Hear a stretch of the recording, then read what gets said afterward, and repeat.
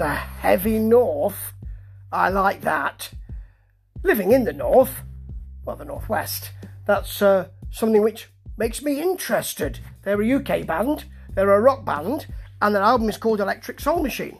Now, they're called The Heavy North, but the album is called Electric Soul Machine for a reason. Because although this lot are pretty heavy, there's a loping, bluesy feel, a really thick feel to the opening track, The Genie, they offer something else as well. The Darkness in Your Eyes is a big, big basher, but then it's followed by Awake, which is softer, it's got a more FM radio feel, then a blaring organ arrives in the middle, as if to say, that's enough of that, just listen to this. And a fuzzy guitar solo joins it as if to say, yeah, I like that sound, what about this as well? Very nice. Satisfy You, full rollicking, organ blaring, running down the highway with an organ hanging off the back of your soft top convertible. Great. Or holding out the van. Great stuff.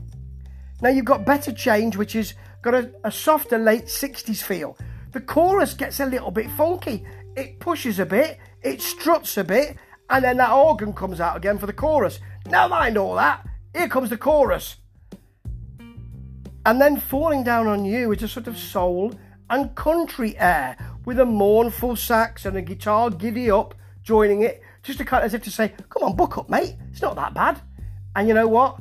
It's not that bad. In fact, it's rather good. This is not what I expected. I expected this to be a really big rock push, and it's not. What it is a variety of light and shade.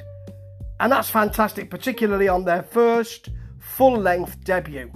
The Heavy North. It's not heavy, but I tell you what, brother, it's good. Ta-ta.